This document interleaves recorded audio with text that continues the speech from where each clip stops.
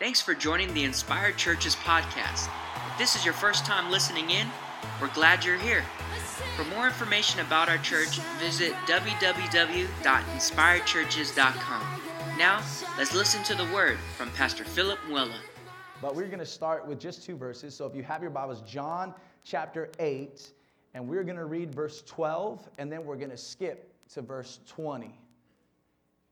And we'll actually have it on the screens for you as well. So John chapter 8, starting with verse 12, then we'll skip to verse 20, and I'm going to jump right into this bad boy so we can make sure we get you out of here, have a good time. We're going to bless the Warriors today as well. Amen. I love you, Mom, because I'm preferring you over the Warriors. So I want you to know that. And so Thank you, Phil. I will have my cell phone with me, though. But all right, John chapter 8, starting with verse 12, and then we'll skip to verse 20. As many of you know, we've been going through an I Am series. Last week, we talked about Jesus, who is the bread of life. This week, we will be talking about Jesus declaring himself to be the light of the world. And so John chapter 8, verse 12 says this, "Again Jesus spoke to them, saying, I am the light of the world.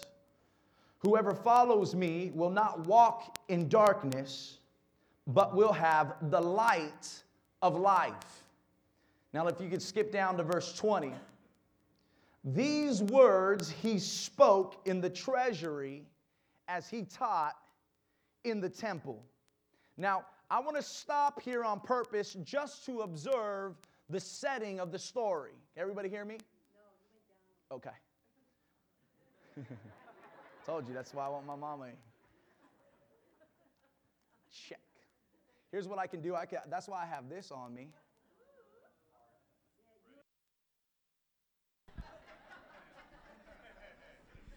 Yes. So we're going to stop here, and we're just going to observe the setting of the story before we get deeper into the story. So a couple of things I want to point out. When Jesus is saying, I am the light of the world, we have to know some important things just so we can go deeper in understanding what he's trying to say. And so we know that if you go back one chapter to chapter 7, that Jesus makes this statement during a festival. And the name of that festival, so Jesus is declaring himself to be, I am the light of the world, and he's saying it during the time of a festival, and this festival was called the Feast of Tabernacle. And the Feast of Tabernacle was a celebration that included a lamp lighting ceremony every evening in the temple in the court of the women.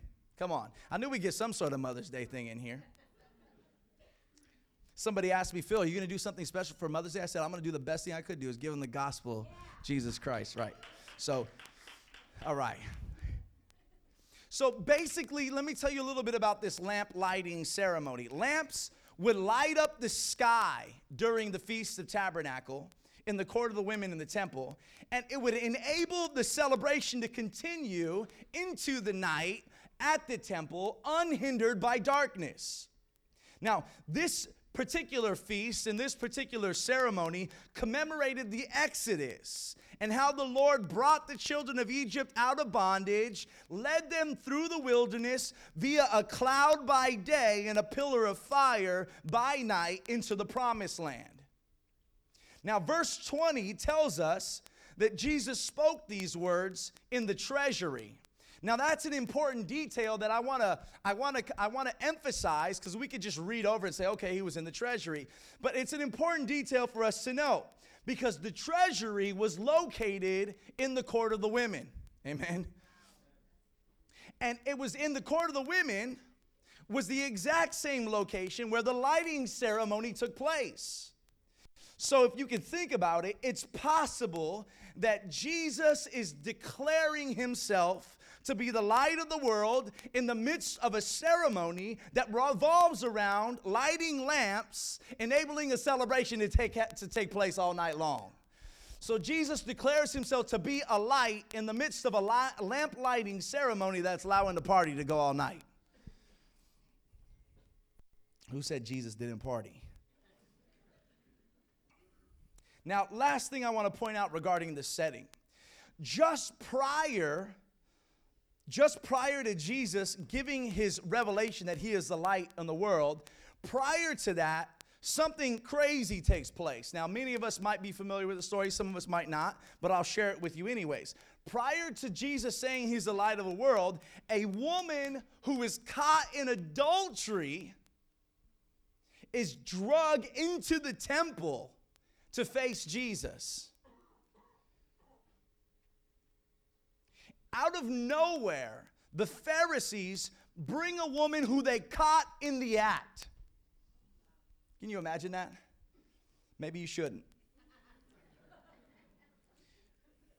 Now, they drug her into the temple, not doing it for justice sake, but they wanted to do it to catch Jesus slipping.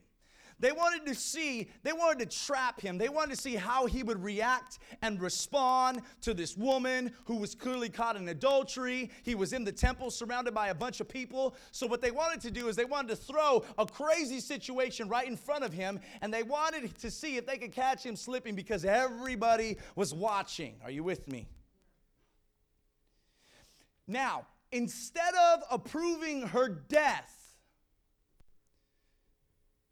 Jesus says something to the men that drugged the woman into the temple. He says something that they don't expect. As they pick up stones to stone her because she was caught in the act of adultery, Jesus says this, "Let him who has no sin cast the first stone." Upon hearing these words it's so funny, they want to trip Jesus up, but Jesus trips them up. Upon hearing these words, the men drop their stones, fearing the crowd, and they walk away. And looking at this embarrassed woman who probably is naked in the temple, in front of the crowd, right in front of Jesus, and looking at this embarrassed woman, Jesus asked her, "Where are your accusers now?" And she replies, he says, "Where are your accusers now?" He says one more thing, "Has no one condemned you?" And she replies, "No one." And then Jesus responds compassionately, "Neither do I. Go and sin no more." If you've ever heard this story or seen this story, I find it interesting. Jesus says, "Let him who has no" what?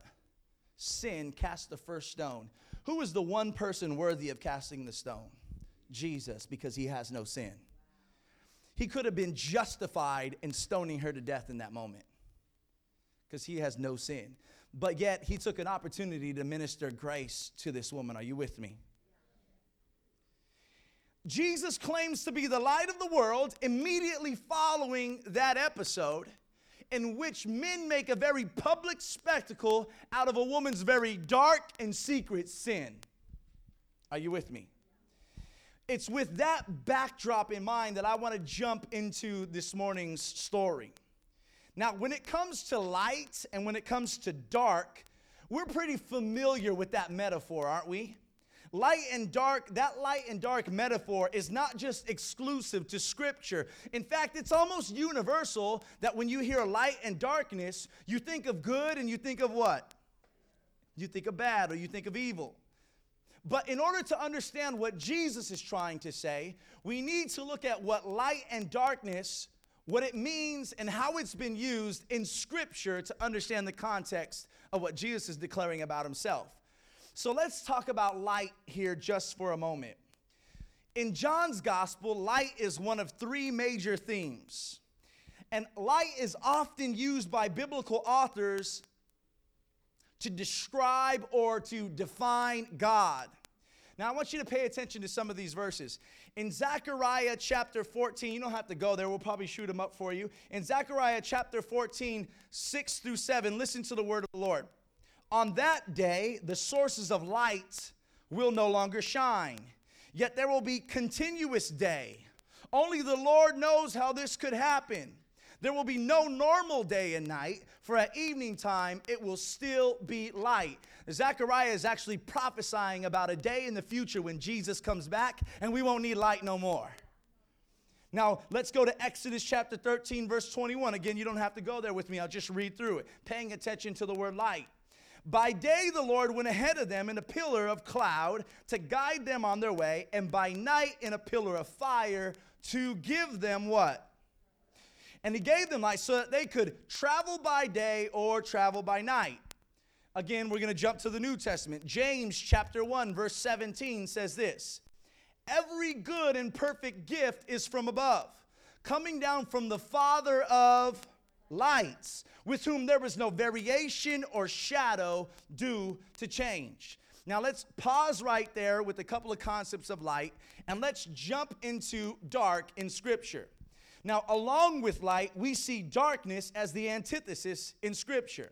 In fact, humanity in our fallen state is described as children of darkness.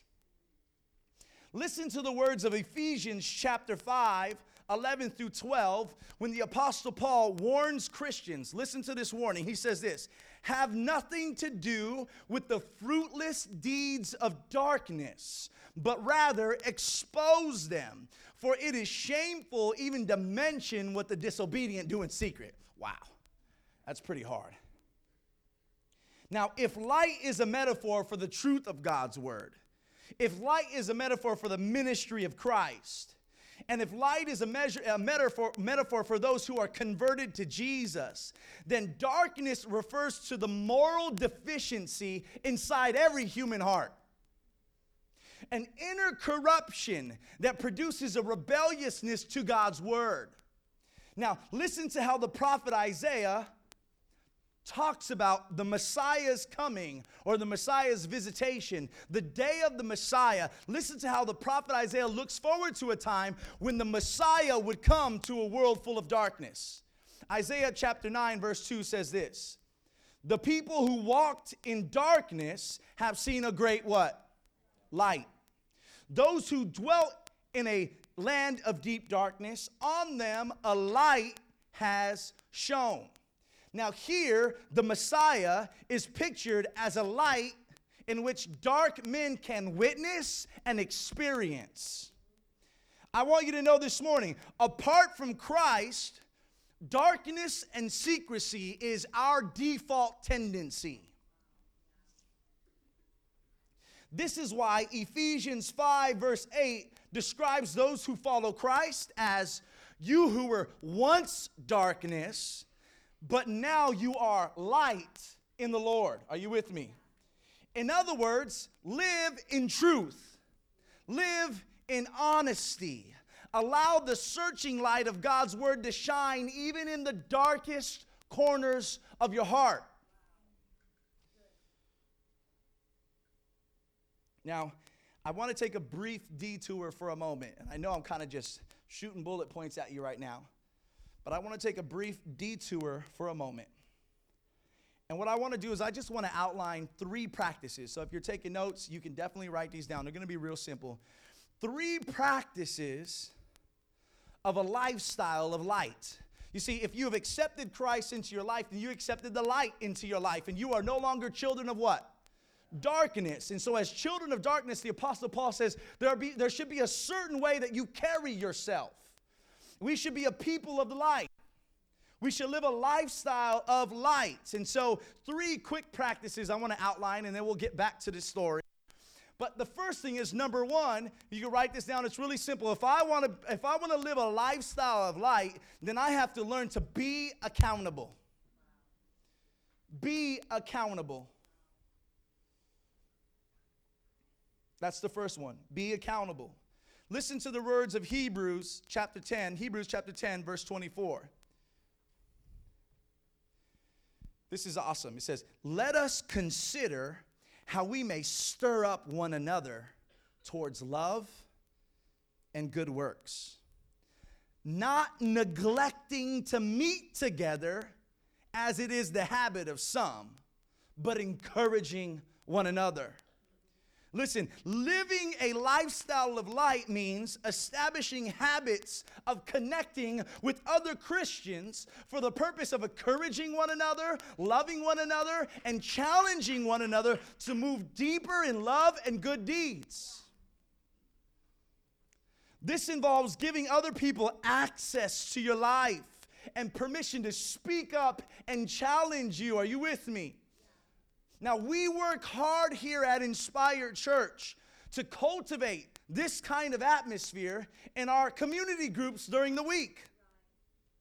And we also continue to move towards becoming a church where friendships are established around accountability and community in the Lord. I want to challenge Inspired Church to be people that meet with one another, people that care beyond the events. How many times have we gone to churches, and even it happens at this church, where the only time we meet with somebody or care for one another is at an event? You truly aren't creating disciples until the people who are attending your church are discipling and loving one another outside of a church event. You can say you're a friendly church. You can say you're a happy church. You can say you're a church that cares for people. But until your people know how to go outside of the Sunday morning and begin to meet with one another and hold each other accountable, then you're truly not creating disciples. Instead of disciples, we call them consumers. We don't want to create a consumer Christianity. It's like the movie theater. We just come in and we watch a movie for an hour and a half and we leave. Now, I know it's Mother's Day and I shouldn't be going here, but I'm doing it anyway. I was talking to a couple of brothers the other day. I was talking to Gilbert and Gerald, and and they were telling me how, small groups is stopping. Some of you that have been attending small groups, man, I love small groups. What am I going to do when it stops? Well, here's what you're going to do is you're going to cultivate friendships with people beyond your small group. You don't need a sanctioned small group event to meet with each other, to have coffee with each other. Am I talking to myself? I think I am. This is something that is so part of my heart. And they were saying, man, when small groups stop, I think we're going to get together and we're going to just meet at the coffee shop and we're going to begin to read the word on our own. I love that. That melts my heart.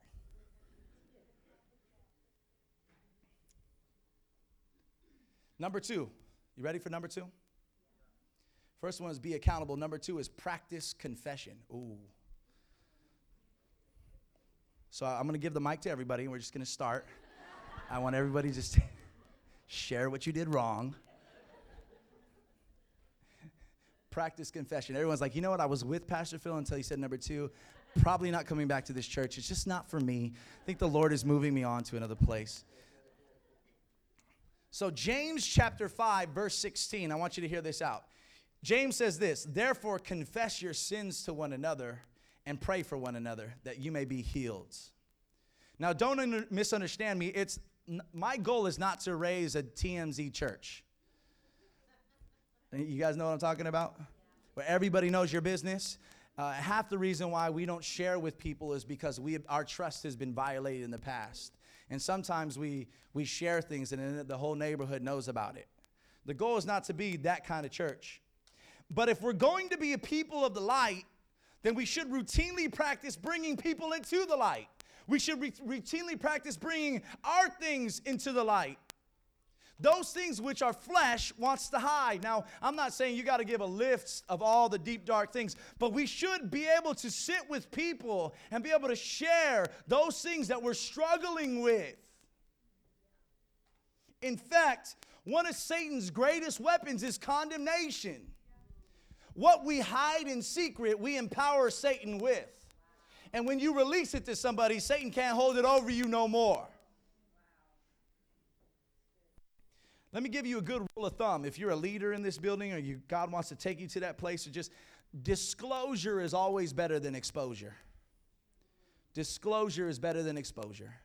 See, disclosure is you sitting down saying, you know what? This is something that I'm going through. This is something I'm struggling with. Exposure is you've been caught.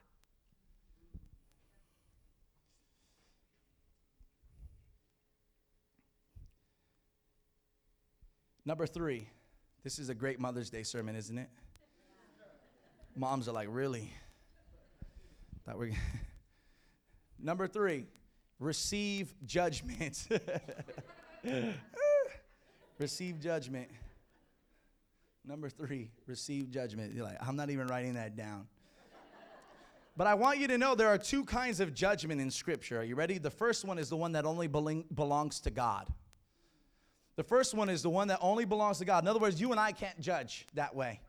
And it's the one that can condemn our souls to hell. Only God can do that.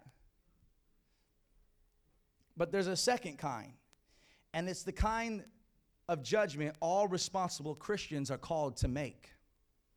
The kind of judgment that discerns whether a teacher or a teaching is false. The kind of judgment that allows us to correct and counsel those who are in obvious error. Amen.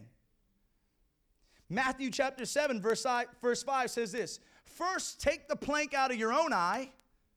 But he doesn't stop there. He says, and then you'll see clearly to remove the speck from your brother's eye. So Jesus isn't saying don't judge, but he says before you judge, make sure you're good. Are you with me? I want to encourage us this morning with something that I think is interesting. Are you ready for this? Find someone who loves Jesus. Find someone who loves you and give them permission to be rude to you for Christ's sake.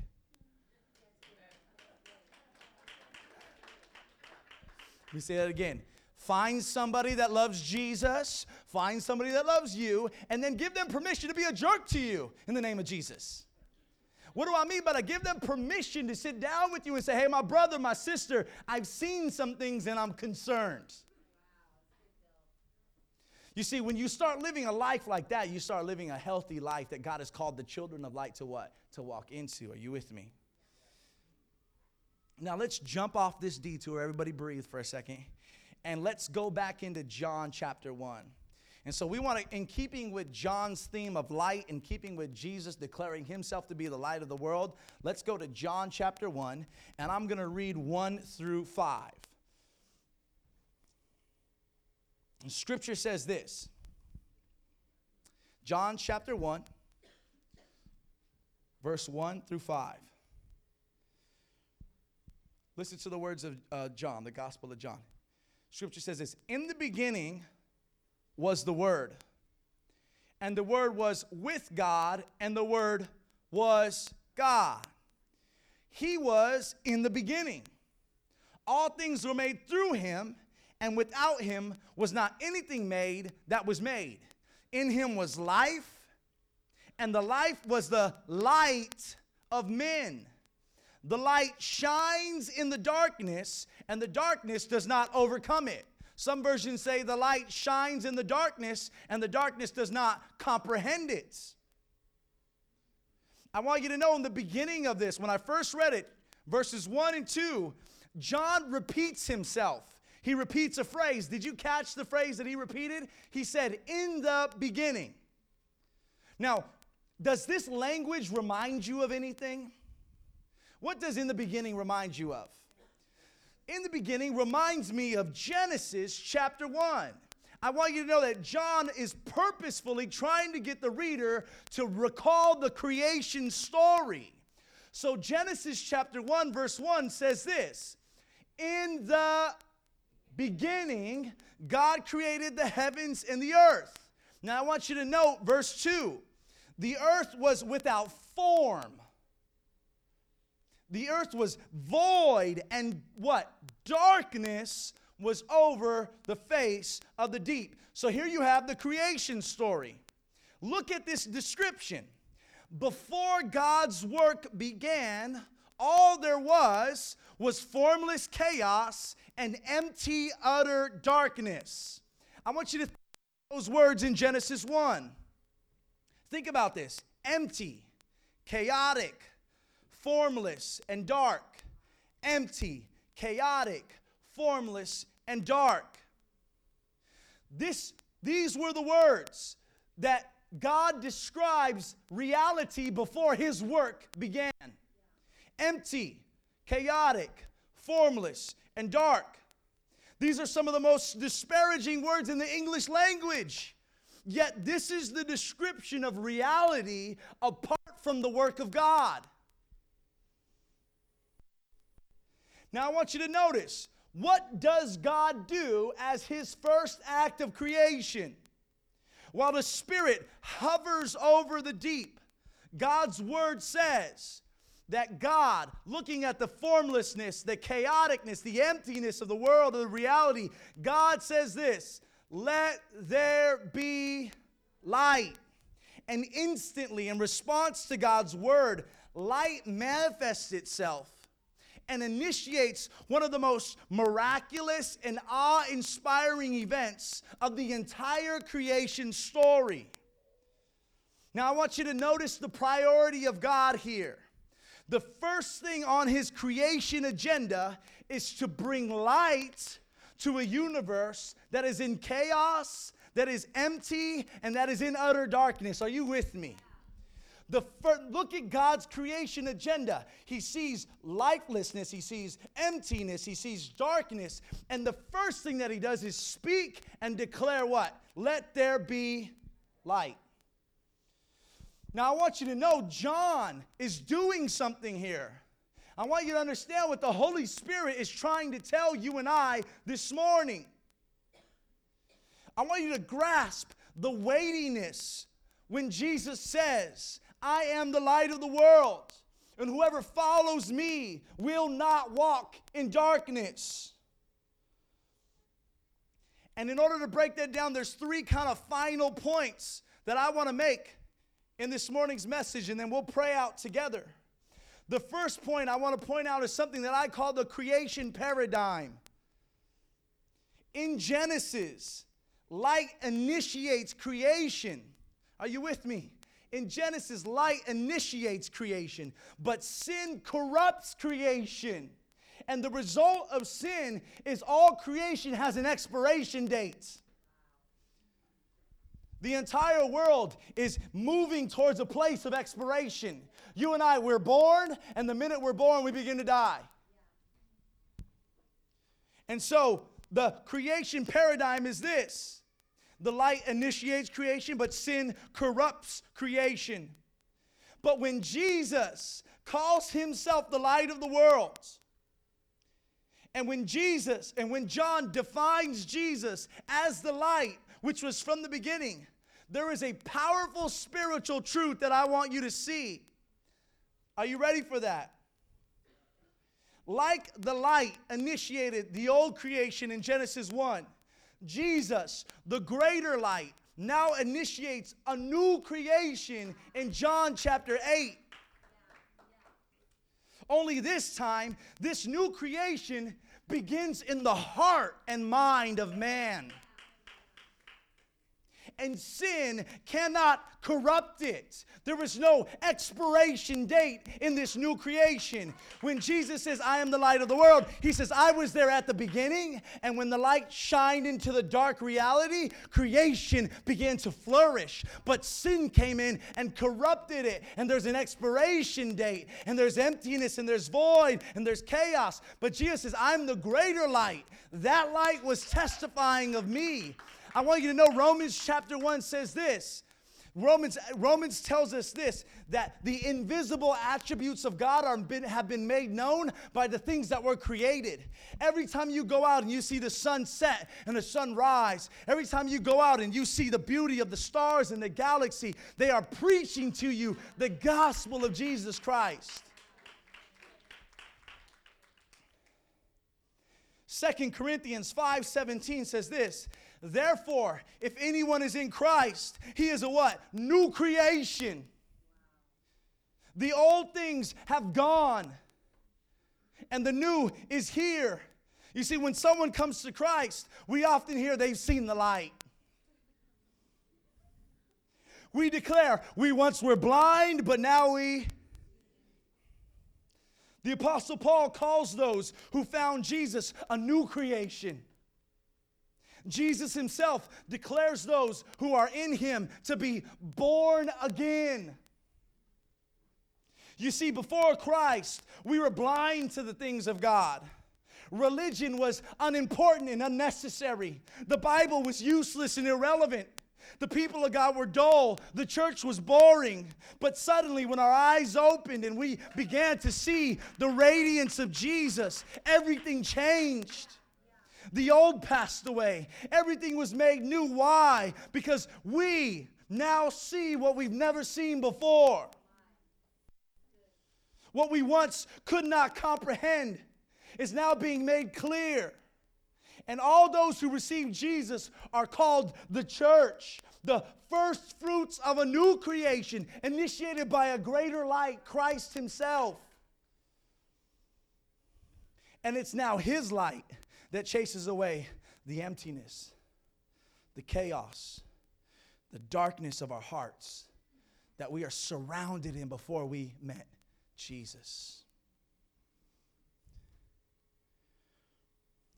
And you know what's crazy is this new light, Jesus, creates a new creation inside of me, chases away the emptiness, the darkness, and the chaos. And you know what else?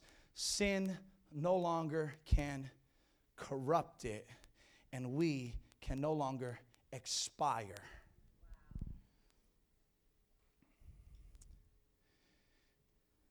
Second point I want you to see, and we're kind of finishing off here, and this second point goes in with the first point. Second point is this, the revelation of lights. We had the creation paradigm, and now the second point is the revelation of lights. I want you to look at, we have it up here for you for time. I'm going to go quickly.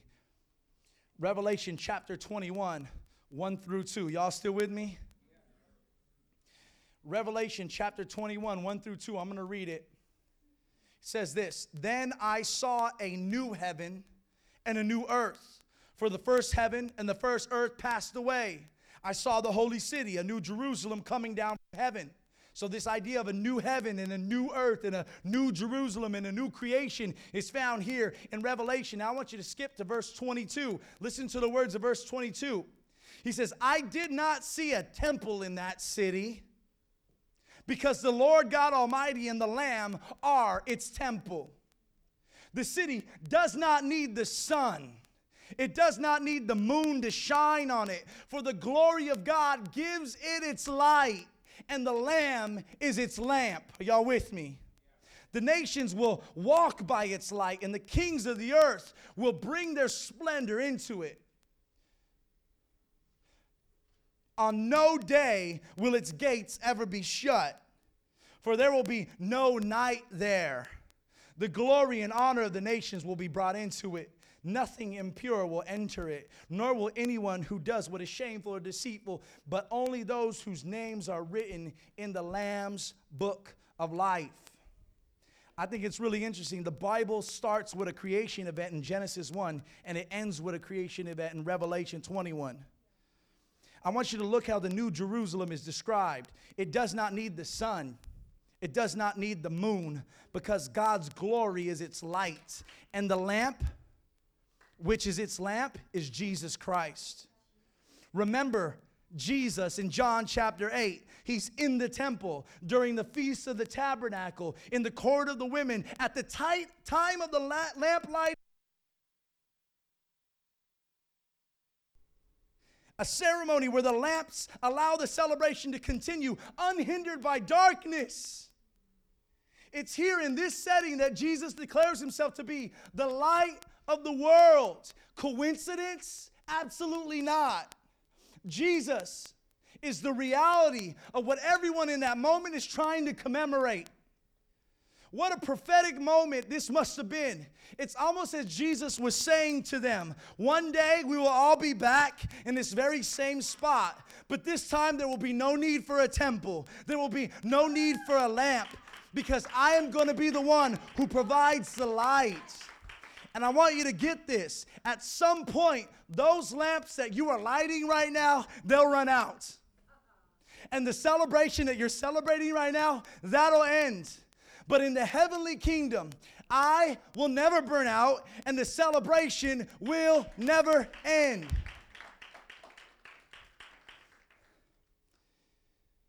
Final point I want to make. Now, I'll go ahead and invite David up, and then we're going to pray. We're almost done here. After declaring himself to be the light of the world, the Pharisees call Jesus out.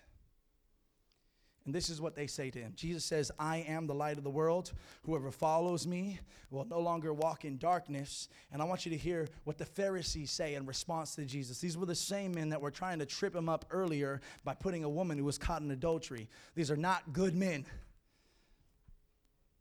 After making this declaration, in verse 13, here's what the Pharisees say. They say, you are bearing witness about yourself, so your testimony is not true. Jesus says, I am the light of the world. The Pharisees say, no, you're not. You're the only one that's saying that. Nobody is testifying to that, and so your testimony must not be true. You see, according to Jewish law,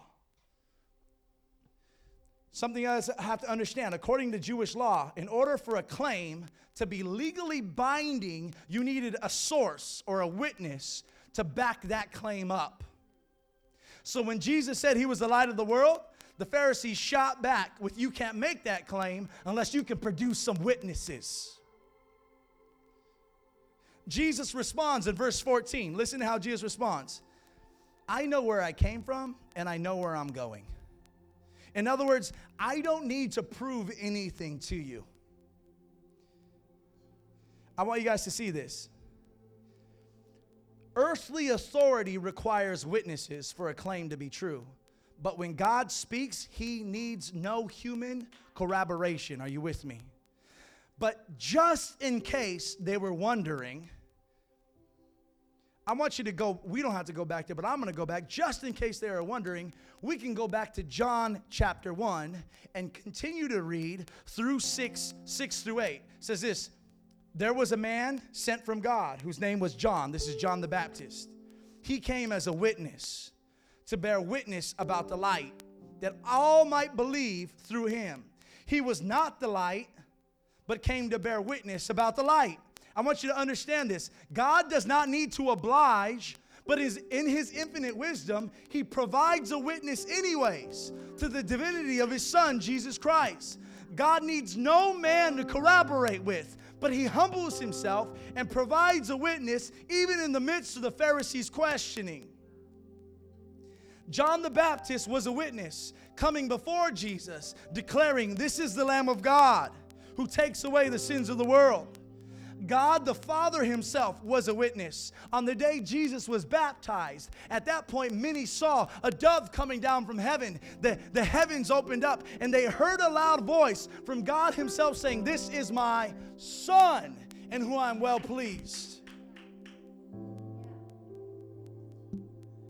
And if you read the Gospel of John, and we've been doing it the last couple of weeks, John calls miracles signs. Signs are literally indicators. So that every miracle Jesus performs serves as witnesses to his glory. Every miracle that he performs serves as witness from the Father that Jesus is in fact the Son of God. He calmed the storm because he's Lord over nature. He healed the sick because he's Lord over creation.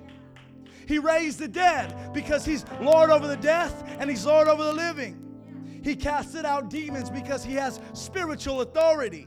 He even forgives sins because only God can forgive sins, but Jesus forgave sins. The miracles were a witness. John the Baptist was a witness. God the Father was a witness. And so here the Pharisees are trying to catch Jesus slipping, not knowing that they're sticking their foot in their mouth when they ask him, well, you need a witness. Now, I'm going to pray. Two things I want to say. If you accepted Christ as your Lord and Savior, you are now a witness too. If you have accepted Jesus Christ as your Lord and Savior, you are now a witness too. Your lifestyle communicates his glory. Your words communicate his glory. How you treat one another communicates his glory. You know what 1 John tells us? The world will know that you are mine based on how you love one another in the church.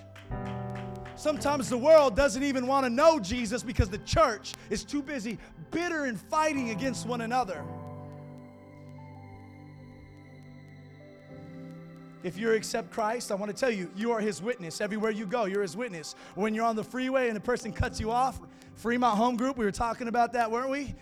Some of you are afraid to put a fish on your car because sometimes they cut you off and you don't give them the fish, you give them the finger.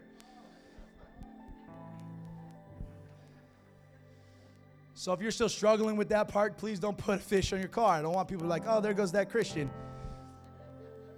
But you're a witness. On the freeway, you're on the witness. When you're at your lunch break in the coffee room, you're a witness. When you're at your school, you're a witness. When you're with your best friends, you're a witness. And you're not called to be weird. No, I just don't, I just don't do that. The Lord has just purified me. You're full of dirt. No, we need to stop being weird witnesses. We got too many WWs. You're a weird witness. No, I just don't do that no more. I mean, right, don't do it. That's totally okay, but you don't got to make somebody feel completely embarrassed, because here's what's happening is they're watching you anyway. And the glory of God is communicating, and you're praying with them, and you're loving them, and you're not the same person you used to be. You want to know why? Because I'm a new creation. The light of the world shines inside of me. And that chaos you used to see back in high school, that I do this with my boys all the time. That darkness you used to see in high school, that emptiness you used to see in high school, well, the light shined on me. And I'm not chaotic, I'm not dark, I'm not empty. I still struggle a little bit sometimes, but I am a new creation. The old things passed away and all things have been made new, because I meant the light of the world, and you can meet him too.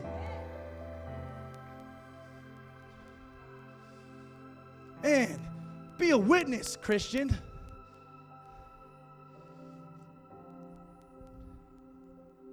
Be a witness. Lastly, I want you to listen to the words of John chapter 6, verse 44.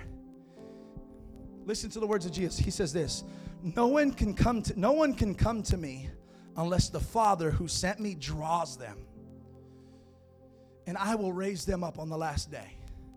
I want you to hear this, and we're done. I said that 30 times, but I promise you we're done. No one can come to me unless the Father draws them in. I want you to know this. John the Baptist was a witness of Christ.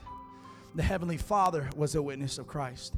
Every miracle was a witness of Christ. The apostles are the witness of Christ. The church throughout history is a witness to Christ. You are a witness to Christ, but you know who else is? The Holy Spirit is. And there are some of you maybe in here today that you don't know Jesus, but you feel this drawing right now.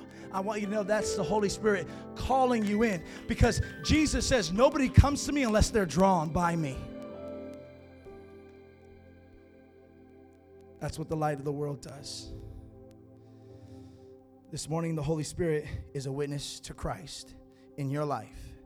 And if you haven't accepted him as Savior this morning, on Mother's Day, it's the perfect day to start paying attention to that drawing of the Holy Spirit and start considering to receive Jesus Christ as your personal Savior. I'm going to finish it. Genesis 1, everything was dark. But when God said, let there be light, all of that was chased away and a creation was formed.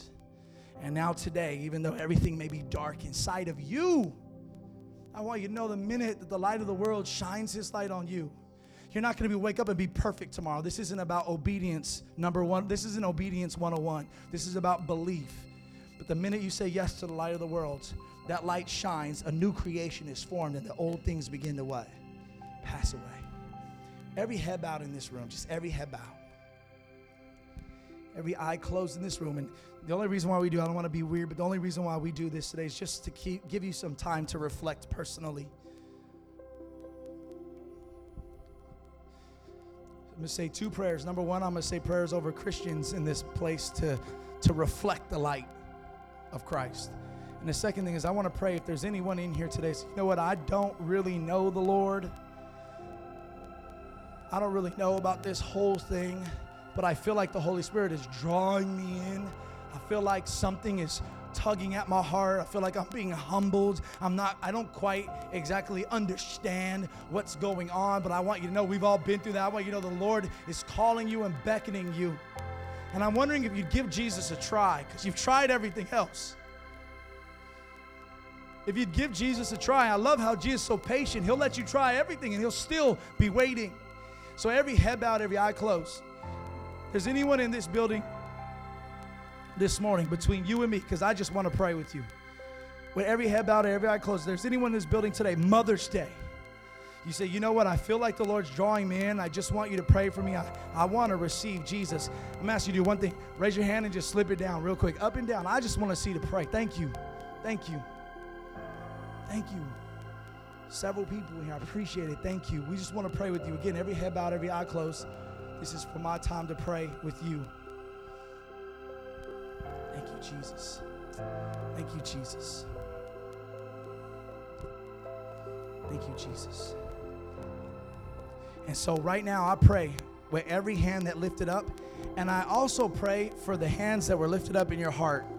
Some people in here says, maybe I just can't get my hand up. It just still feels a little, but my heart is lifted up. I'm ready. And if you lifted up your heart or if you lifted up your hand this morning, here's just what I want to say to you. The Bible tells us this: if you believe in the Lord Jesus Christ, if you put your trust in him, if you would say, you know what, Jesus, I'm a sinner, I got nothing good to offer, but I trust you, I believe that you died, I believe that you rose again. If you would just humble yourself, repent before the Lord and invite him in this morning, he's faithful to forgive you anything and walk with you. So I pray, if that's you, that you would just, in your own place, in your own words right now, you would humbly ask Jesus to do something inside of you. And I pray for every Christian in this building, every Christian witness. Lord, we declare your light would shine in us and through us, that we would reflect your glory wherever we would go. And I pray for Inspire Church, that your glory and your light would shine through us and in us through Union City, and that it would go beyond Union City and into the regions of the Bay Area and go beyond the Bay Area. We pray that your light would shine. Lord, we love you. We thank you this morning, and we honor all the mamas in the house. We bless them. In Jesus' name we pray. Inspired Churches aims to be a church that the city loves. We hope you enjoyed this week's sermon. Come back next week as Pastor Philip continues on the 6-part series. For more information about how you can get involved or about our community, visit www.inspiredchurches.com.